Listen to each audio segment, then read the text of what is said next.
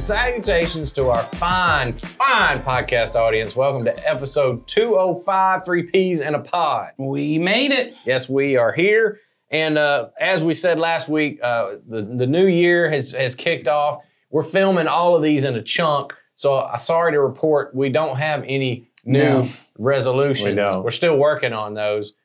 By the time you listen, we might have them in February. That's true. True. You might find out in February, and by that point, we might have failed. We will probably have failed by then. Yes, so true. What I'm saying is, we ain't going to tell you because it doesn't even matter. It doesn't really matter. It doesn't even matter. So we're back. Yes. Last week, we had a great conversation. Thank you, Keith. But this week, we've got an anonymous question that has come to us. Well, I had it. There it is. It's coming back. This is a question about the Bible. We get a lot of questions about the Bible. And this one is one I'm not sure we've really covered this specifically before. So here's the question. Why do some versions of the Bible omit certain verses? So apparently someone's been reading the Bible and they think there's stuff missing. That's true. Well, maybe they've been paying attention to certain footnotes. And such. That may be what they're... That's what you may be seeing. Yeah. Because I will say there are, if you pay attention as you're reading the Bible, you'll notice little footnotes and then it'll say, this part does not exist in certain manuscripts. Or there might be something in the footnote that says, some manuscripts include this part. And then they'll throw that in there. Yeah. For me, I'll just throw this out there. I think that goes to the transparency of this stuff rather than the hiding of this stuff. If the question of, because once again, we don't know, and I don't mean motive, like what's your agenda? I mean, I don't know what was the problem you were trying to address with your question. If the question is, are they omitting certain things because they're trying to hide certain things? Right. I agree with you. I think that goes to the transparency of, the translators and whoever is making the particular translation to note those things, because they'll even note tiny things. Like some manuscripts will change the word "their" to "his," or they'll change like a pronoun on something, and they include all of that, so you know it. So do you think it's important? And I hate to do this, but to back up just a bit and to. Just in case there are some listeners that are like, I'm not even sure what they're talking about. When we talk about manuscripts, what we're talking about is there are written copies of the Bible that exist out in the world that have been copied over the centuries and passed down to us, and it's where we get. And so there are many manuscripts of the exact same parts of the Bible.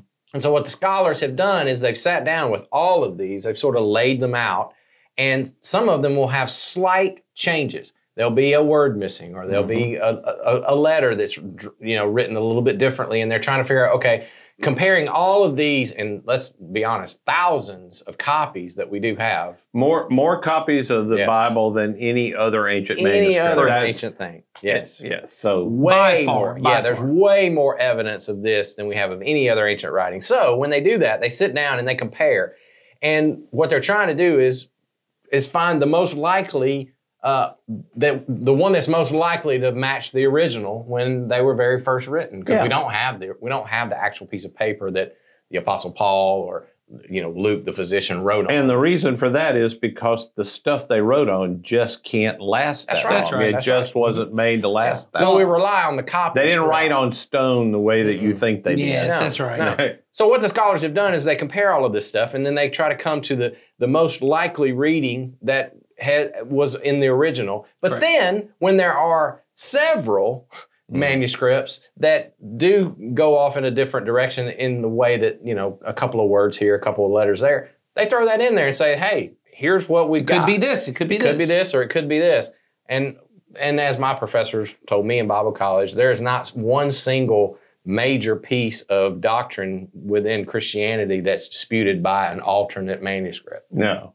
Correct. That can't be found in anything else. Exactly. Right. Yeah, and mostly it's articles like "the" and "of" and stuff like that are different. Very small things. Some very tiny small things, or verses, or a section of Scripture that teaches something that really is just a reinforcement of something that we know from anywhere else. That's right. And I'll say this, I have gotten asked this question. Things may have changed. I've been in the ministry now a long time.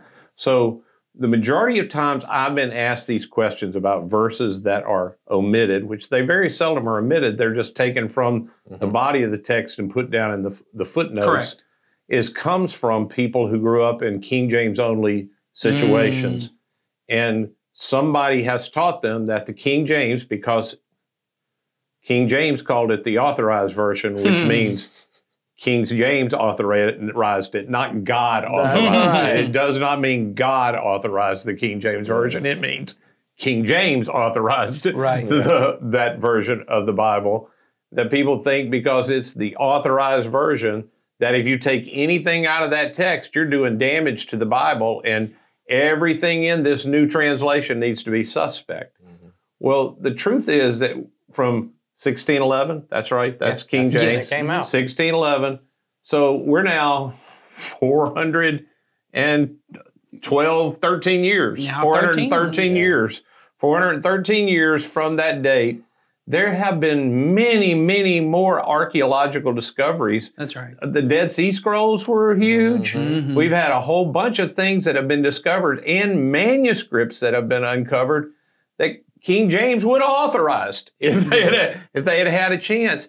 They didn't see these things. And when you come back and you get, this manuscript is 200 years before this one that they had, and there's many copies that have this one that's earlier, most scholars say, we probably ought to go with the one closest. Yeah. And so I don't think most people realize how even the manuscripts are done. There's no copiers. There's just hundreds of scribes sitting around with a copy and they're writing. It's not surprising that humans make errors and forget something or forgot where they left off the night before or something got skipped and they miss something. Or some scribes would try to clear up some things. That's right. And they would write a couple of clarifying things into, and so you're trying to compare back to get back to the original. And to be clear, when we talk about things that get changed, it ain't like, on one page, Jesus rose from the grave, and then on the next one, oh, no, he didn't. No, that's right. None of that kind of stuff happens. It's very, very minor. Correct. The two longest sections that I can think of off the top of my head are the end of the Gospel of Mark. Correct. Which doesn't really change. There's only a part of that section that doesn't get repeated anywhere else, like the part about picking up snakes. Yeah. That doesn't get repeated. Yeah. But you can see because Paul did have a chance where he, a snake grabs him. He didn't grab a snake. That's right. And he didn't die. You can see why that might have been attached later afterwards, that somebody's trying to clarify something or it became oral tradition. That's the that one. Somebody, that's the one that if this is my opinion, I think it got added much later. It certainly appears to be. I'm not saying it certainly appears to be. I'm not saying it contradicts anything necessarily, but if I had to put money on it, if I was a betting dude, and I would say that part probably wasn't in the original. And then there's John 8, where the lady's caught in adultery. She's going to be stoned. Jesus, keeps her from being stoned, says, go and sin no more. That part's not in the earliest manuscripts, but most translations still leave it in because it really doesn't add nor remove anything. No. Yeah. But I will say, as I read through, if you just take out all the verses and chapters and you put your hand over that part and read the last of chapter 7 to the verse that starts right after, it sure seems like those go to better. Together better. It does. So, yeah, I think that I agree with all of that. The thought I had when I first heard the question was, I think a deal with anyone with reading the Bible, and you just briefly said this as an aside, but the Bible did not have chapters and verses when it first came out. And so I think some of this question, and I know this is not your question, so I feel like we've answered the original question, and I'm going to a side I wish I knew now. what's behind the question. But I think we've answered why why they are omitted by the actual authors There's better scholarship that's happened. Correct. Yeah. But I would say the idea of a certain verse that might change the idea of maybe even just what I believe in Jesus now. There's this verse, and now because that's in there, I've changed everything I think about Jesus. Yeah. There were not verses originally, and so that is an artificial creation we have created. I'm even getting to a different thing of people who have, I've got a life verse, this is my life verse. My whole life centers around this one verse, and I make it, certainly the one I think, people are most aware of either is John 3:16, but the life verse thing I hear people talk about all the time is Philippians 4:13. Do all things. Yes, the athlete's life verse, right? Which is it feels very self-helpy when you read that thing of anything I want to accomplish, I'm going to create my vision board, because if I have a life verse and that's all I'm reading, then I could just say that's what it's about because I've made that. Seems like everybody's life verse ought to be in the beginning, God.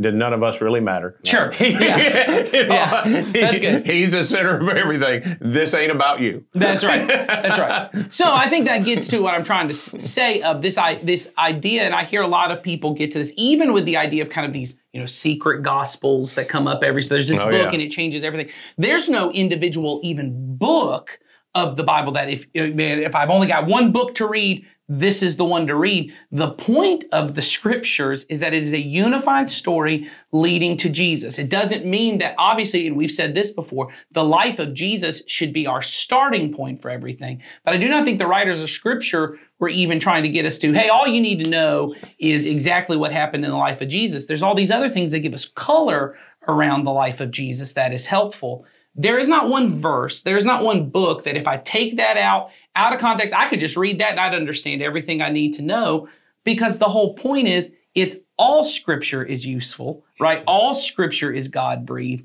And so this idea of there's this one verse and it got taken out and it would change everything if I had it, I don't just think that's a misreading. I also think this idea of all you need to know is John 3:16. Well, maybe not, because maybe you don't know what by reading that verse, you don't know what it means by love.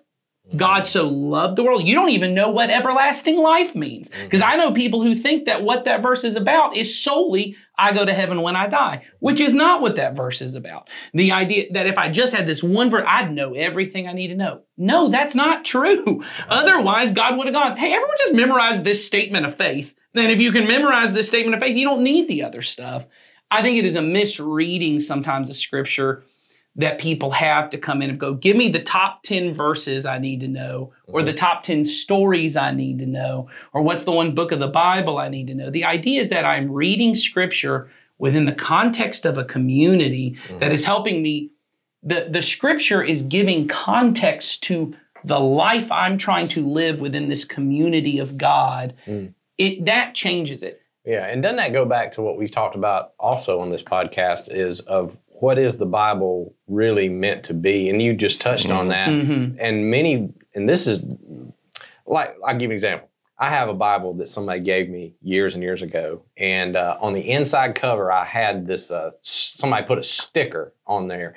And it's a list of verses that I need to use if I ever want to lead somebody to be a Christian. And it's selected verses that it says, you start with this one. Then you go to, it's like the old Romans road. Okay, I do know that. I'm aware of that. Because we weren't really on the Roman road. No, we had a different road. Our tradition was different. We were on the Acts road. That's right, but it's like that. Yeah, it's like that. But my point is, it's a list of verses that all I have to do is go, okay, this verse says this, and it tells you you're a sinner. This verse says, if you repent and, here's what Jesus did to forgive your sin and da-da-da-da. And it goes through the whole thing. And if I just get this person through that list of verses, like you just said, Nathan, they will have all of it, everything they need to know, and it's a done deal.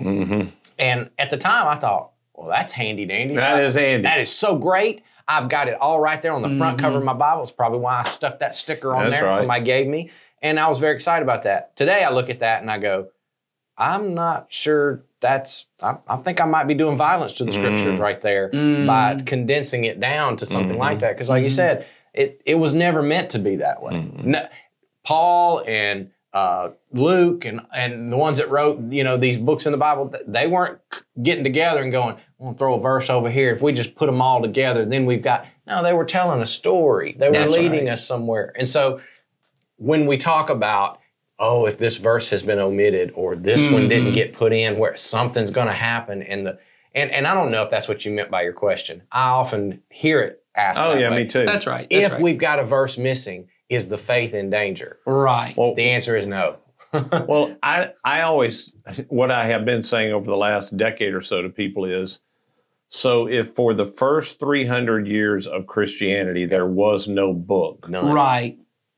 There were no writings floating There were around. writings. There are writings, but that's most people don't have them. No. Nor could they read them. They are held in the community. That's right. They are read at church on Sunday. You don't get a copy to take home. That's right. You're not studying it on your own. That's not the way that was done. Well, and what they were mostly doing was memorizing creeds and songs. That's right. So they could, that's exactly right. Yeah. So there were lots of people who became Christians that are responsible for your faith. I mean, they're responsible for me and you even know about Jesus. They had a lot of verses omitted from their life because they never heard them. That's right. They never ever heard them. And so the faith is not dependent on that. Isn't it true that there are whole cities worth of Christians who followed Jesus and had literally one book of the Bible? Oh, yeah. We have, or less. We know that's true currently in places where there's heavy persecution. Yes. That they are dependent on somebody who knows the Scripture to teach them and continue to teach them the way of Jesus. And this is hard for us to accept. And that person is, in effect, he or she is bringing the gospel to them, and the person doesn't have a book, and they don't have a book. That's right. But those people become very faithful followers of Jesus. Absolutely. That are our brothers and sisters, and probably could teach us a lot if we could meet them. Yeah, so to get to that point, and we talked about this before we started recording, in our culture, American modern Christianity, we have often fell into the temptation of making our Bibles godlike or elevated. The fourth member of the Trinity. There's a biblicism that goes on among certain groups of us that are Christians. I have been that guy. Yeah, of course. Me too. Yeah. And I think it's really important, like with all of these things that you look at, you go, the Bible is a beautiful tool. The Bible is a very helpful tool. As the Scripture itself says, it's useful, right? It teaches us, it helps us. But this idea of the Bible is, like you said, God itself. The Bible is teaching me, is pointing me towards, I heard someone say, the Bible, which is the Word of God, points me to the true Word of God, which is Jesus, right? So the Bible is the little w Word of God that points me to the true Word of God, which is Jesus. And it is a blessing. We were talking about the thing with churches in persecution. It is a blessing that we are able to have the complete text and be able to sit and to read it and to love it. But what I would always say is that's the way, and I'm really trying with my girls as I'm trying to teach them to love the Bible. And I'm not saying not to study it. I'm going to use that word, but people want to get into it, but not to study it as a textbook, to learn to love it like a great piece of literature. The way that some of them have learned to love Harry Potter and learn to love these things because they see themselves. I mean, I think people I'm a literature lover, I'm a movie lover. I think the movies and stories that you attach are the movies that you see yourself in. You go, oh man, that character, they get me. I get that character. I feel myself. That's a story like my story. It feels like that. I want them to learn to love the Bible in the same way where they say, man, I see God interacting with these people in the same way I see God interacting with me and the people I know at my church and the stories of him interacting in their life, and that these stories give context to the life that we're living. It's easy for me to look at people who are now suffering, and the story of Job gives color to their life. Not, I need to memorize this and know this so that somehow I can pass some test or have some secret knowledge that other people don't have. In fact, that person who is suffering, though they may never even read the book of Job, if they are faithful to God in their suffering, may understand the book of Job better than a person who studied it their whole life. Because they know what the point of Job was pointing them to. And I think that's an important part of it. And so that's what I felt when I heard this thing is, I think there's a way in which we kind of look at and we ourselves omit whole sections of Scripture. No one who translated had to do it. We just look and go, I don't really like that verse that much, and I'll move on from that. Or I don't really like that thing. We're the ones omitting things because we think it doesn't really fit with what we want to do. Every set of people who translate the Bible have a specific thing. Most of them are either translating word for word, or they're trying to translate phrase for phrase, which you often have to do in any kind of translation. And when they're new translations, they're trying to work on new scholarship that's, the latest scholarship. That's why it gets updated. Our language changes. That's right. English changes. Yep. And the scholarship changes, not meaning we think new things. We just have more to build on. The more shoulders you have to build on, the higher you can see and the more you know. And so it makes more sense that over time, there are going to be new translations and there's going to be more that's been learned. So some of those things will be footnoted. It's one of the things you said it early that I appreciate is they always tell us. I mean, it's there. Nobody's hiding it. They're not hiding. That's right. That's right. And you don't even have to buy an expensive Bible. In the cheap Bibles, they have it there too. That's right. Yeah. So I don't know what you were trying to get at, honestly, but I hope we've answered it. I hope so too. So, but if not, as we always say, send a follow-up question. Find the link in the description. Fill out the form. We'll get that, and we will get to it as soon as we can. Like I said last week, we've got a couple more in our list. But once we get through with these, you'll be right next in line. So throw it in there. Get in the ring with us. That's right. We'll see y'all next week.